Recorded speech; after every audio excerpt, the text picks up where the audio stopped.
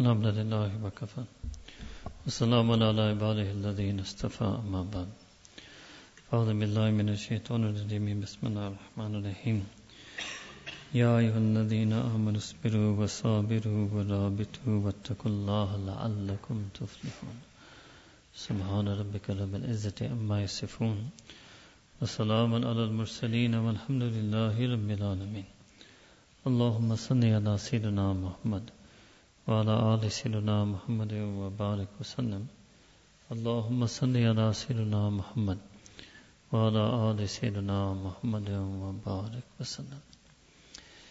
In this ayah of Quran, Allah subhanahu wa ta'ala has given us a step-by-step path to get taqwa.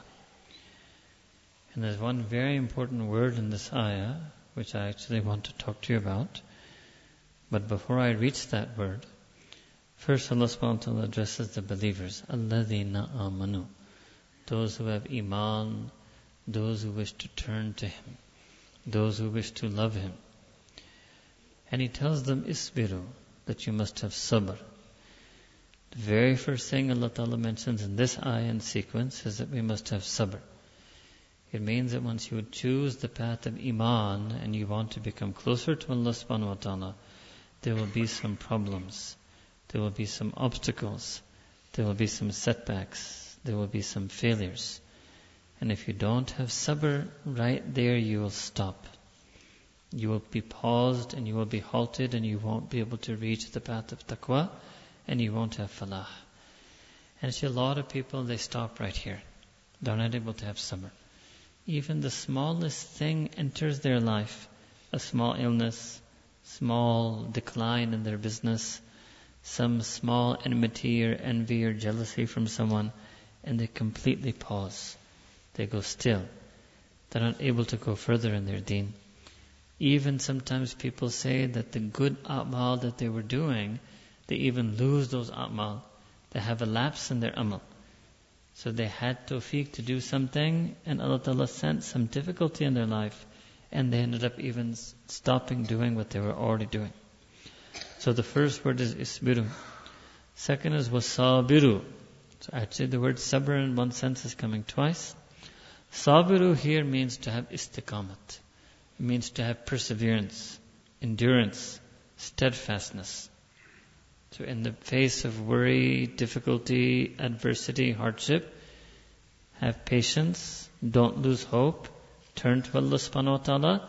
And the way to do sabr, the way not to lose hope, is to have istiqamah, to persevere and remain steadfast on the a'mal that a person was doing.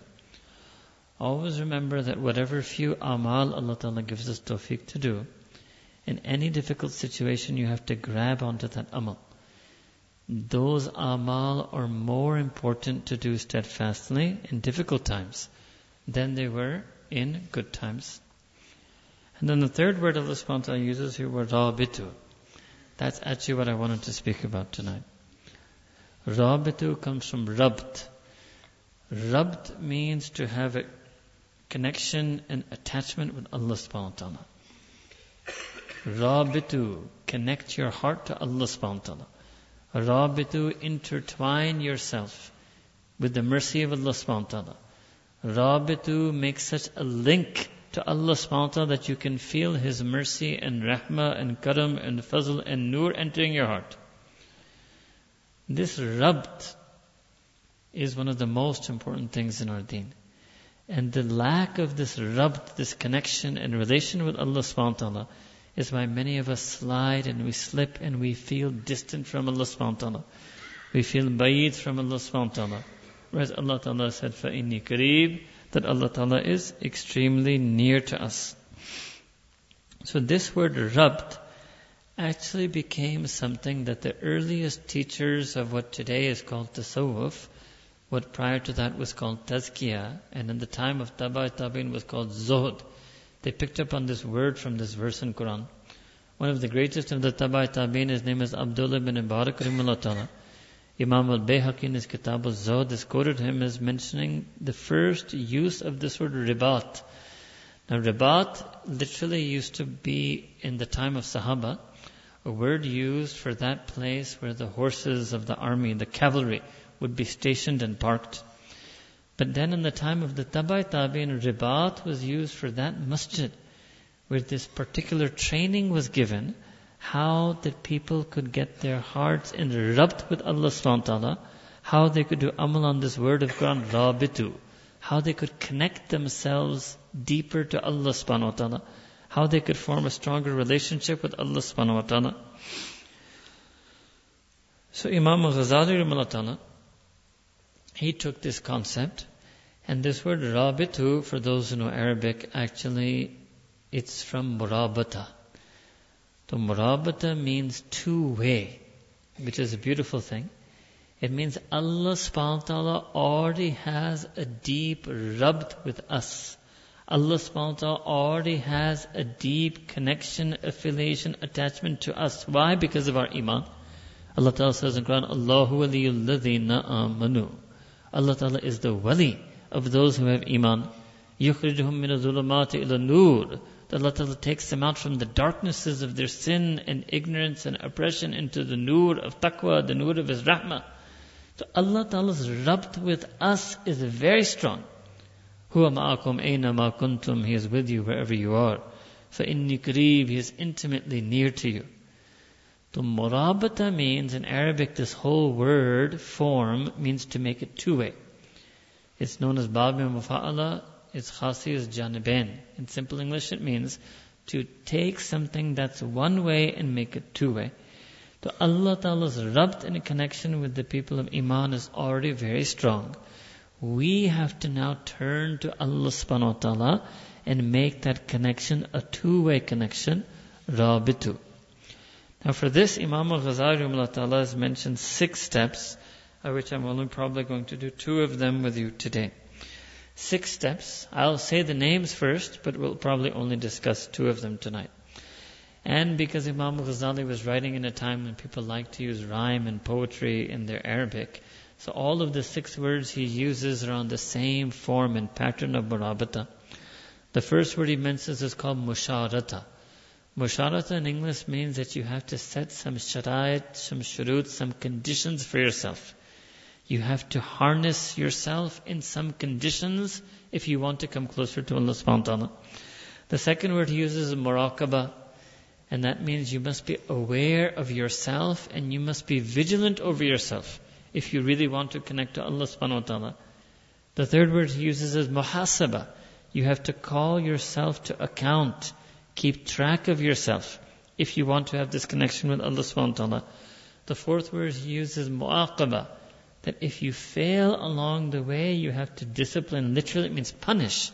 You actually have to set some disciplinary punishments on yourself when you fail to please Allah subhanahu wa ta'ala.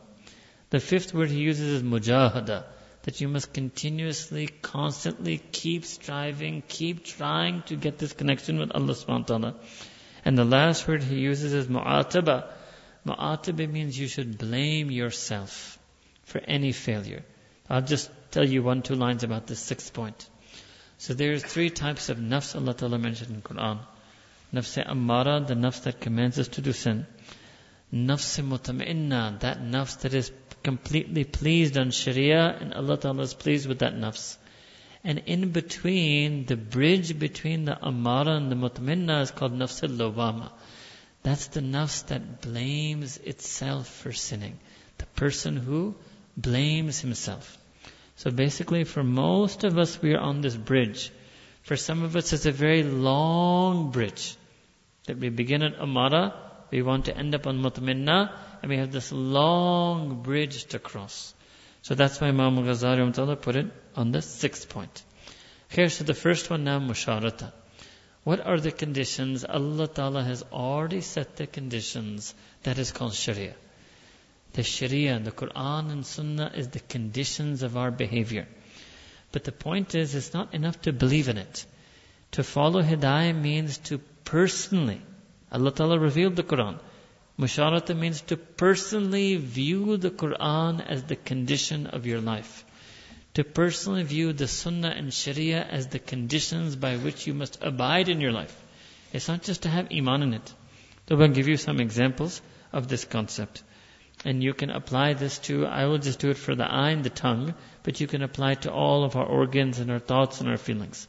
So what are the conditions Allah subhanahu wa ta'ala set for the eye? Now me and you, we know these things. I'm not going to say anything new right now that you have never heard. But the point is, all we know and we believe that Allah ta'ala has set these conditions, but we have yet to set them as conditions for our own eyes. So it's like theory versus practice. So this notion of musharata is that you have to make it your own personal practice. So for example, when it comes to eye, number one, the eye should not look at any ghair mahram. The eye should not look at the beauty of a person of the opposite gender. The eye should not have lust. The eye should not even cast a single glance of lust and attraction to the beauty of the opposite gender. Second, the eye should not look at someone with condescension, should not look at somebody that they're lower than you. Maybe you pass by somebody, you think their way of walking was inferior. You think their way of talking is inferior. You think their way of eating is inferior. And you look at them in a certain way. The way a person looks at someone when they think they're inferior, that's also a haram use of the eye. That's also a haram gaze and glance to cast on someone. A third is that it's Ajib Imam Hazara with this third point, that just as a person will be called on the Day of Judgment to account for their excessive speech, just like that a person will be called to account for his excessive gazing, staring, being overly aware of anything in this world. Whether it's window shopping, if it's women, whether it's looking at billboards, whether it's surfing websites about new models of cars, overly using our eyes. This is called israf. Our Mashayikh in Naqshband, they implemented a principle of life called nazar bar qadam in Persian. It meant that literally it means to keep your gaze lowered on your feet. What they meant was not literally on your feet, it meant on your path. So the feet represent the footsteps that you take on the path of life. It means to lead a purposeful life. Not to be so purposeless that your eyes are looking everywhere, that you're absorbing everything. And by nazar also, they just didn't mean the eye, they meant awareness. And what happens here is that if a person does not have a purposeful life, and the purpose is to worship and obey and please Allah subhanahu wa ta'ala, then when they lack that purpose, they become overly aware of the dunya, overly aware of creation. They become so aware. They become aware of how pleased others are with them. They become aware of all the surroundings around them. They become aware of every single news, infotainment story that the media is happy to offer them. They become overly aware. And the golden rule is that the more aware you are of creation, the less aware you will be of the Creator.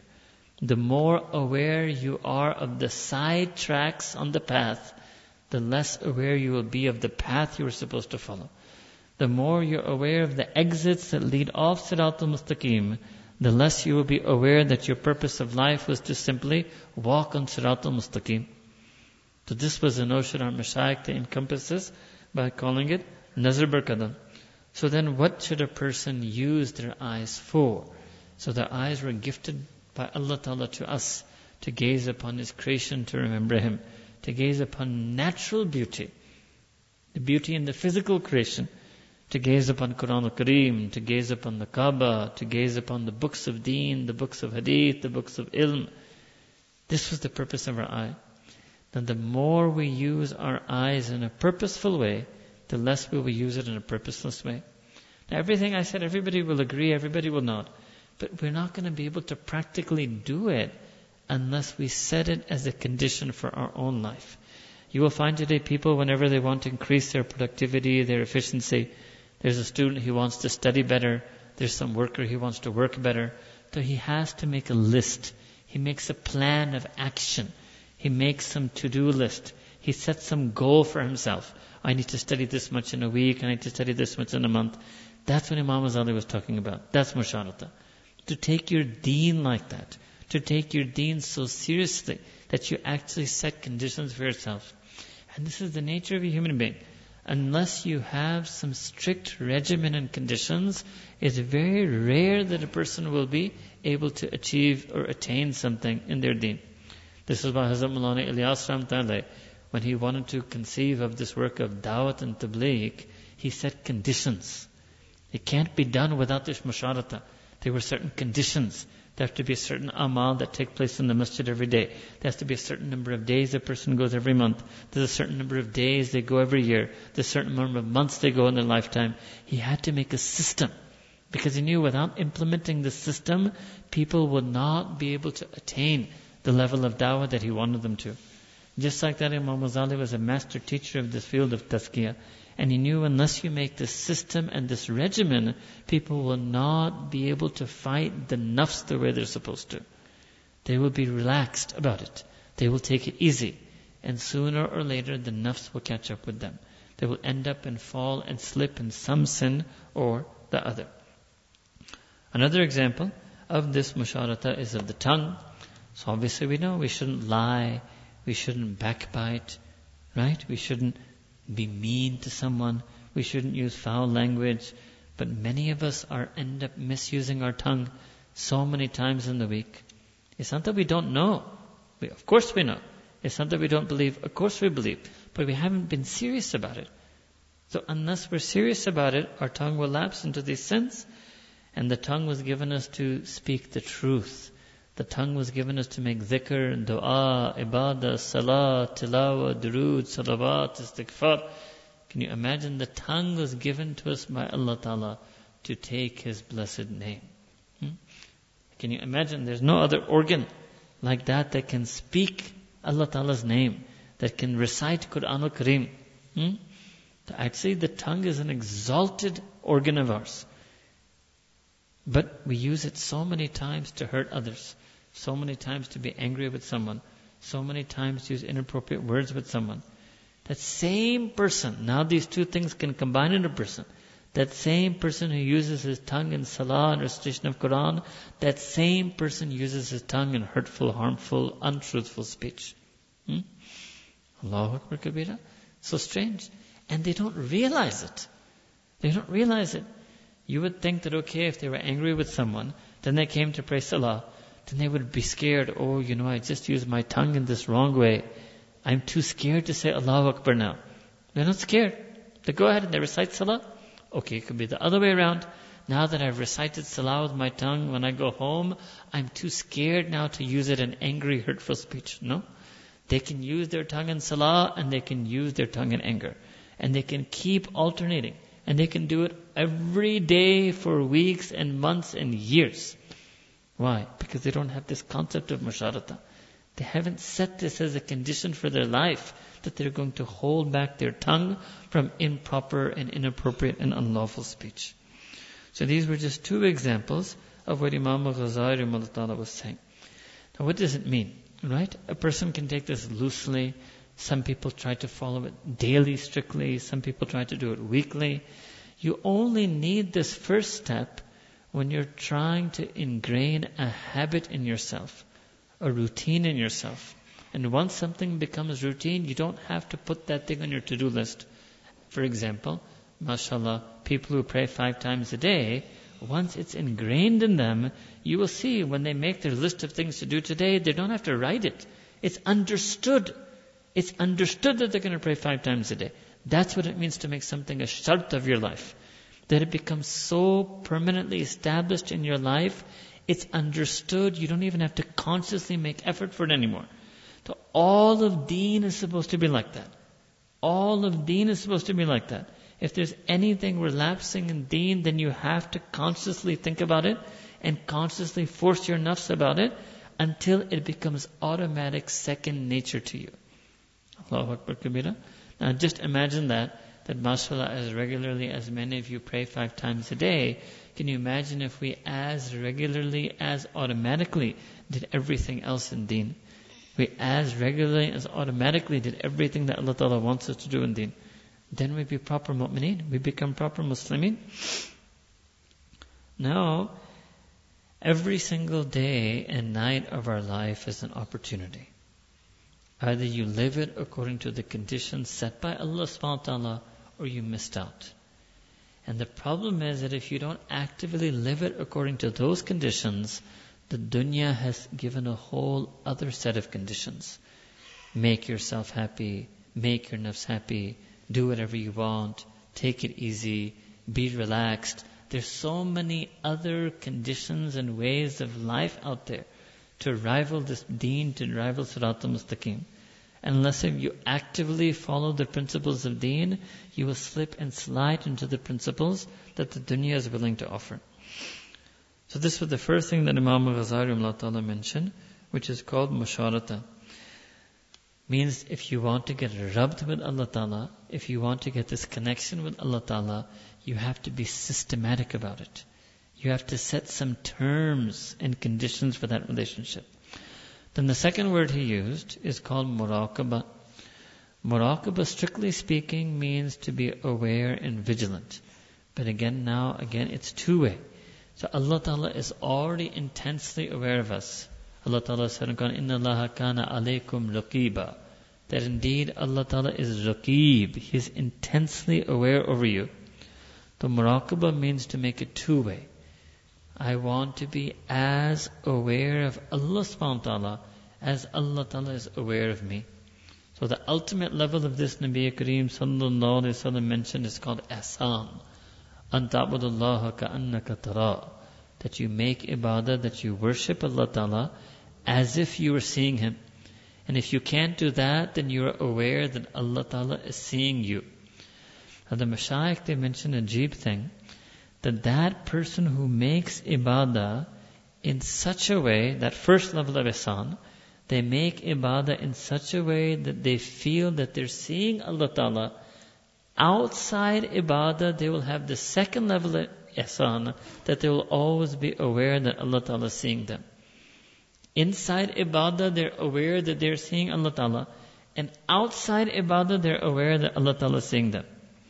Second level is that now inside ibadah, they can reach this, that they're aware that Allah Ta'ala is seeing them. And then the outside ibadah, they have to keep striving for that. So now they're in that level of mujahada. They're going to strive for this feeling of awareness of Allah subhanahu wa ta'ala. And the reality is that if a person could really feel how watchful Allah subhanahu wa ta'ala is upon them, they would change their life. Now look, for me and you, the day and age is finished now, where anybody could have this 24/7. Maybe there are few people who walk on the face of this earth. So I'm not talking to you about this tonight that at that level that Imam Ghazali and these great mashayikh would talk about it. What can me and you hope for? Me and you can hope for some moments like this. Some glimpses like this. That's a lot for us. Maybe few moments inside our salah that we worship as if we're seeing Allah subhanahu wa ta'ala. Maybe few moments inside our ibadah that we feel that Allah ta'ala is watching us. Maybe a few moments spent in the day that we feel this awareness of Allah subhanahu wa ta'ala.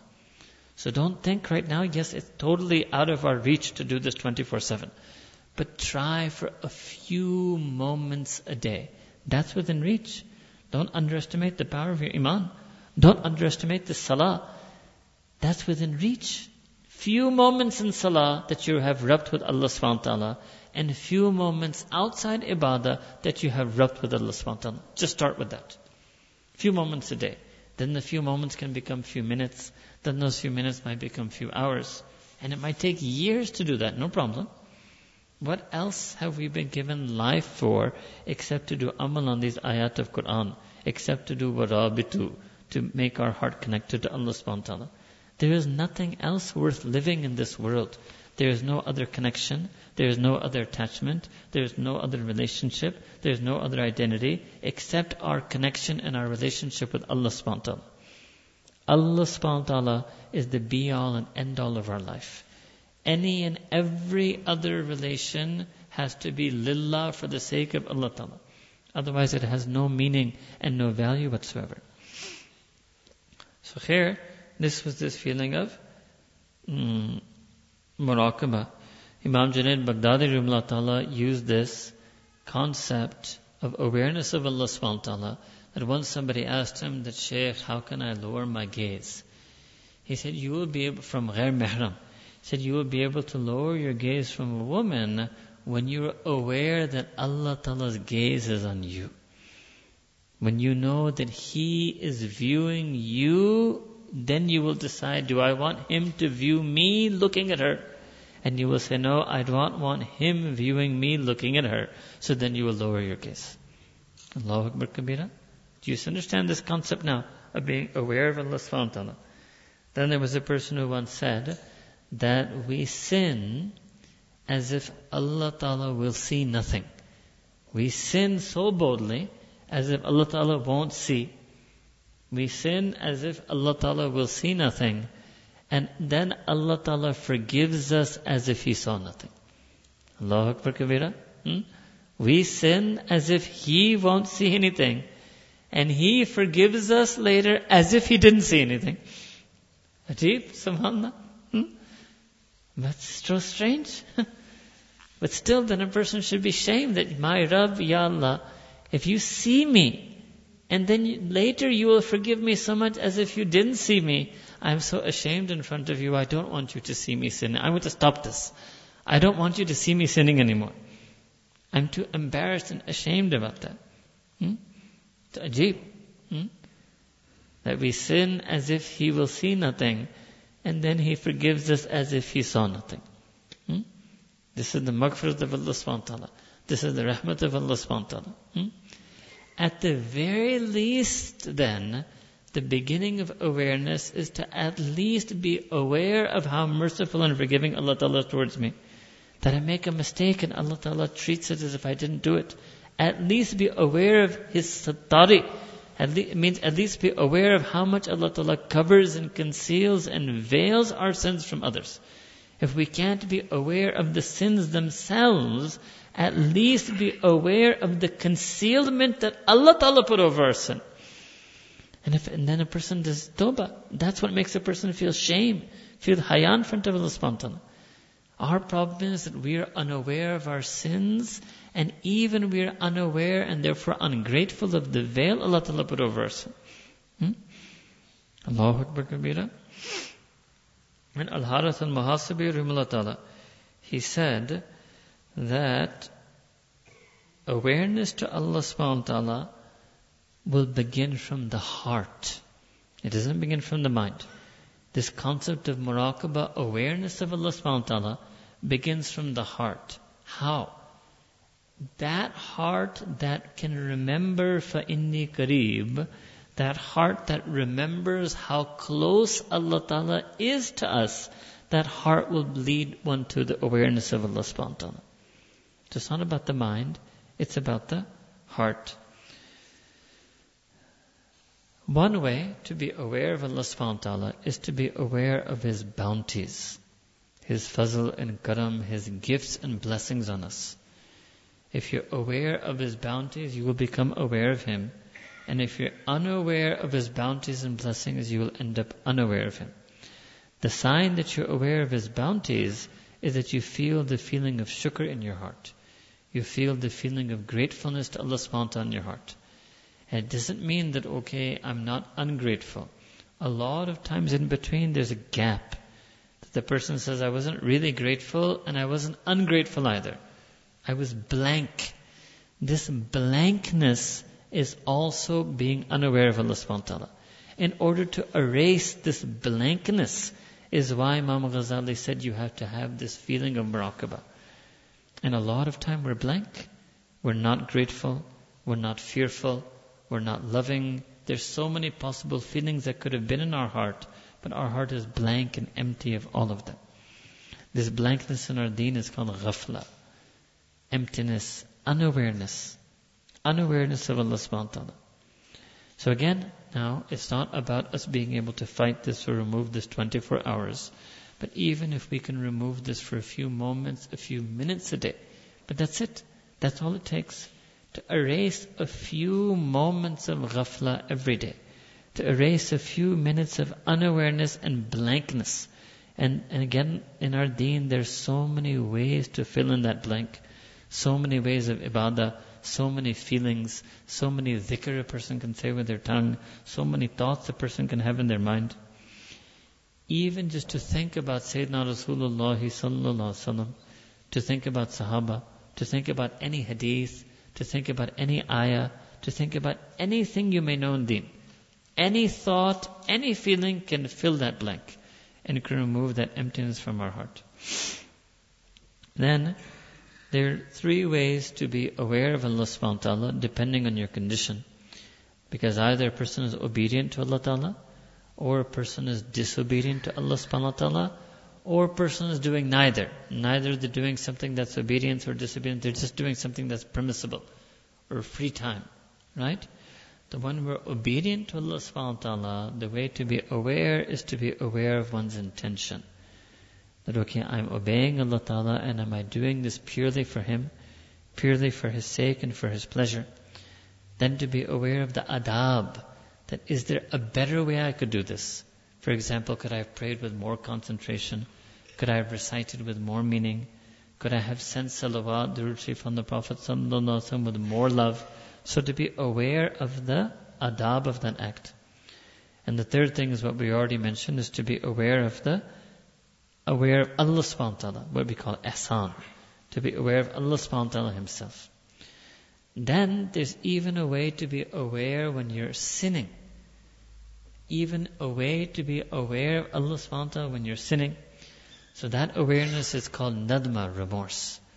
That if a person is sinning and they haven't forgotten Allah ta'ala entirely, so what happens is they might follow up on that sin, they might follow through on that sin. But while sinning, their awareness of Allah ta'ala will make them feel remorse while sinning. That's very important. And lots of times our nafs doesn't want that. What we want is that when we sin, we should forget Allah ta'ala entirely, because we can't deal with the guilt. And that's why a lot of the fitnas out there try to make us do sin without shame, try to make us do sin without guilt. So we feel no remorse and regret over our sin. Then if a person can take it further, the awareness of Allah ta'ala when sinning is to feel remorse and then to seek His forgiveness and then ultimately to make true tawbah. Then comes the third position that, okay, let's say a person is not obeying Allah ta'ala and also a person is not sinning. So here the awareness is what we mentioned, is to stay away from ghafla, to have background zikr of Allah subhanahu wa ta'ala in our heart. So this, our mashayikh, they taught this practice of zikr called wukuf qalbi. Wukuf qalbi means how to remain aware of Allah subhanahu wa ta'ala even when you're functioning in the dunya. Even when you're working, studying, shopping, driving, meeting, interacting, intermingling with people, to remain aware of Allah subhanahu wa ta'ala. To our mashayikh, they use this term in Arabic called wukuf qalbi. What does it mean? It means that when you're aware of Allah subhanahu wa ta'ala, you're aware that His gaze is upon you. You're aware that His qurb is near you. You're aware that He is seeing you. He is al-khabir, al-basir, al-sami'. You become aware of His awareness. That's it. It doesn't mean you stop what you're doing. You keep doing what you're doing. Whatever you're doing, you're working, studying, teaching, driving, shopping. You keep doing it, but you're just aware that He is aware of you. That's the basic meaning of wukuf qalbi. And then the highest level of awareness, put it this way, this is a way of being aware of Allah ta'ala without making yourself unaware of dunya. To be aware of Allah ta'ala without making yourself unaware of creation. Then there's the second type. Second type is to become so completely aware of Allah subhanahu wa ta'ala that you become completely unaware of the creation. Now this, you can't do this all the time, you wouldn't be able to function. But there should be few minutes in the day of your life that you're so completely aware of Allah subhanahu wa ta'ala that you become completely unaware of creation.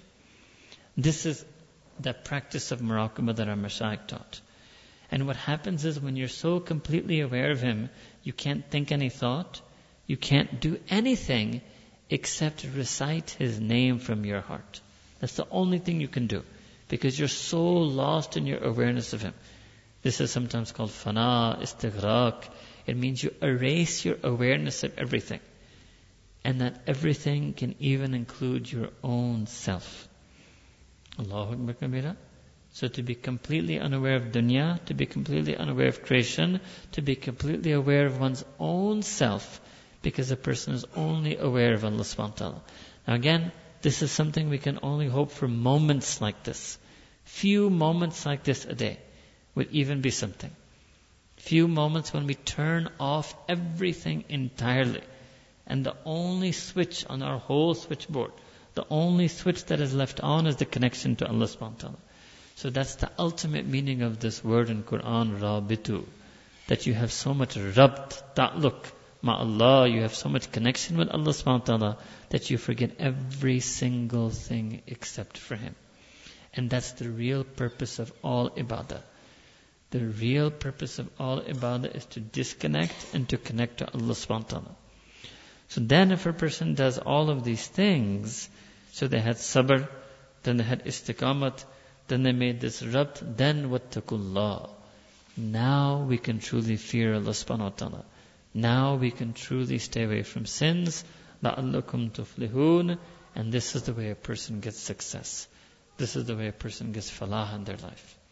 So in one ayah of Quran, Allah Ta'ala mentioned these steps. Isbiru, sabiru, rabitu, wattaku. Sabr, istiqama, connection, and then you finally get taqwa. And when you do these things, then you get falah. You get a happiness and a joy in your heart. You get a happiness and joy in your life. You'll get a happiness and joy in the Day of Judgment. And you will get a happiness and joy when you see that Allah Ta'ala is happy with you. This is that pleasure called Ridwan. وَرِضْوَانٌ مِّنَ اللَّهِ أَكْبَرُ. That the pleasure from Allah subhanahu wa ta'ala is the greatest of blessing, the greatest of joys. But it can't happen without taqwa. And this taqwa is going to happen when we have sabr, istiqamah and rabt. So the main purpose then of tonight was that we should make an intention in our heart that we want this rabt and connection with Allah subhanahu wa ta'ala. And if there's anything that distracts us from Allah ta'ala, anything that even weakens this connection, anything that dampens this connection, anything that causes interference and static in that connection, we want to leave it. And we want to have a clear connection, deep connection, long-lasting connection with Allah subhanahu wa ta'ala. And we want that connection inside our ibadah, outside our ibadah, when we're in public, when we're in private, when we're alone, when we're with the family, when we're with friends. We want to always do amal on this verse of Quran and always do amal on this word, Rabitu. May Allah Ta'ala accept this niyyah from us. May He accept this intention from us. May He grant us hearts that are full of love and awareness and connection to Him. Wa akhiru da'wana alhamdulillahi rabbil alameen. Before we make dua, we're going to practice this exercise of rabt that our mashayikh teach called muraqabah.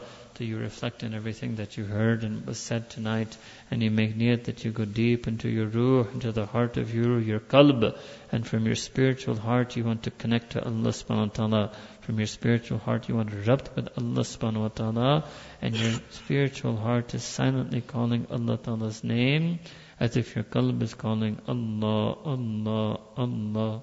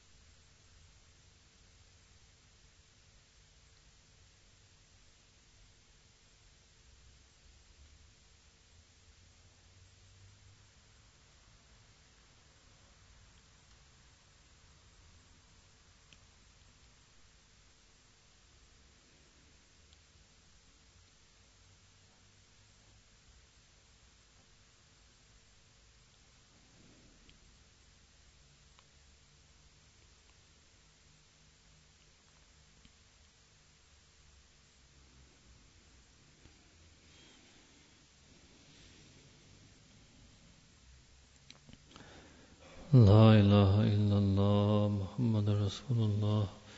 Make dua subhana rabbina wa wahhab Allahumma salli ala sayyidina Muhammad wa ala ali sayyidina Muhammad wa barik wa sallam. ربنا ظلمنا أنفسنا وإن لم تغفر لنا وترحمنا لنكونن من الخاسرين رب اغفر وارحم وأنت خير الراحمين. Ya Allah, Rabbi Kareem, make Sharia the condition of our life. Make Sharia the way of our life. Ya Rabbi Kareem, we too want to practice the Quran and practice the Sunnah. Ya Rabbi Kareem, grant us amal on Quran, amal on Sunnah. We want to feel the Quran and feel the Sunnah. Grant us the halu ahwal of Quran, the halu ahwal of Sunnah. Ya Rabbi Kareem, Ya Allah, help us to be firm on our nafs.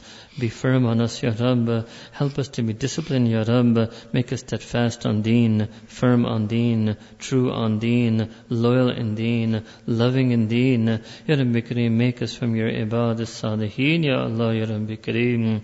Ya Allah, we ask that you forgive us for all the sins that we ever did. Forgive us for all the mistakes we ever made. Forgive us for all the opportunities that we missed. Ya Rabbi Kareem, so many days and nights of our life has passed. There were so many hours we could have remembered you. So many prayers in which we could have been aware of you. Ya Rabbi Kareem, we spent those days and nights in waste, Ya Rabb. We allowed ourselves to become forgetful of you. We make tawbah of this ghafla, tawbah of this laziness, tawbah of these lapses. Ya Rabbi Kareem, from now on, put the zikr of you in our heart, put the zikr of you in our mind, put the zikr of you in our tongue. Let us feel more in our salah, focus more in our salah. Let us feel more in our ibadah. Let us remember you in the day and the night. Let us remember you in and out of ibadah, Ya Rabbi Kareem. Ya Allah, we ask that you grant us every meaning and every feeling of this muraqabah, every meaning and every feeling of being aware of you, close to you, intimate to you, near to you. Ya Rabbi Kareem, you yourself said in Quran, فَإِنِّي قَرِيبٌ. Ya Allah, draw us near, make us from the muqarraboon, make us from your salihin mu'mineen, from your muttaqeen mu'mineen, from the siddiqeen mu'mineen. Ya Rabbi Kareem, forgive us for all the time we may have wasted in any and all idle and vain pursuits. Ya Rabbi Kareem, make us purposeful now. Make us value our time now. Let us spend our time for you. Let us live our life for you. Ya Rabbi Kareem, protect us from every fitna, every fasad, every fisk, every fajur, every trial, every test, every sin, every shamelessness. Ya Rabbi Kareem, grant us haya, Ya Rabb. Grant us shame, Ya Rabb. Make us people of haya, make us an ummah of haya, make us community of haya, make us defenders of haya, make us guardians of haya. Ya Rabbi Kareem, make us an ummah of zikr again, an ummah of adab again, an ummah of dawah again, an ummah of taqwa again. Restore us to our hidayah, Ya Rabb. Guide us to this hidayah, Ya Rabb. Guide us upon this hidayah, Ya Rabb. Ya Rabb, tonight we make tawbah for all of the ummah, Ya Rabbi Kareem. Send your kamil rahmah, your kamil maghfirah on each and every one of the ummah, Ya Rabb. Send your hidayah on this ummah, Ya Rabb. Ya Rabb, we make special dua for all of the Ahlul Deen, the Ahlul Ilm, the Ahlul Zikr, the Ahlul Dawah, the teachers of Quran, the students of Ilm. Ya Rabbi Kareem, send your special rahmah on them. Send your special hifaza on them. Protect us from the traps of shaitan. Protect us from the tricks of our nafs. Protect us from the pitfalls of dunya. Protect us from the lures of creation. Ya Rabbi Kareem, let us be attracted to you, allured by you, and enticed with deen, in love with deen. Ya Allah, Rabbi Kareem, we ask that you accept the heartfelt du'as of all of those who are present and listening. Remove all of our worries, ease all of our difficulties, guide us when we know not, inspire us, Ya Rabb, guide us, Ya Rabb, save us, Ya Rabb, protect us, Ya Rabb. Send your special rahmah, karam and fazl, Ya Rabbi Kareem. ربنا تقبل منا إنك أنت السميع العليم وتب علينا إنك أنت التواب الرحيم وصلى الله تعالى على حبيبه سيدنا محمد وعلى آله وصحبه أجمعين برحمتك يا أرحم الراحمين آمين.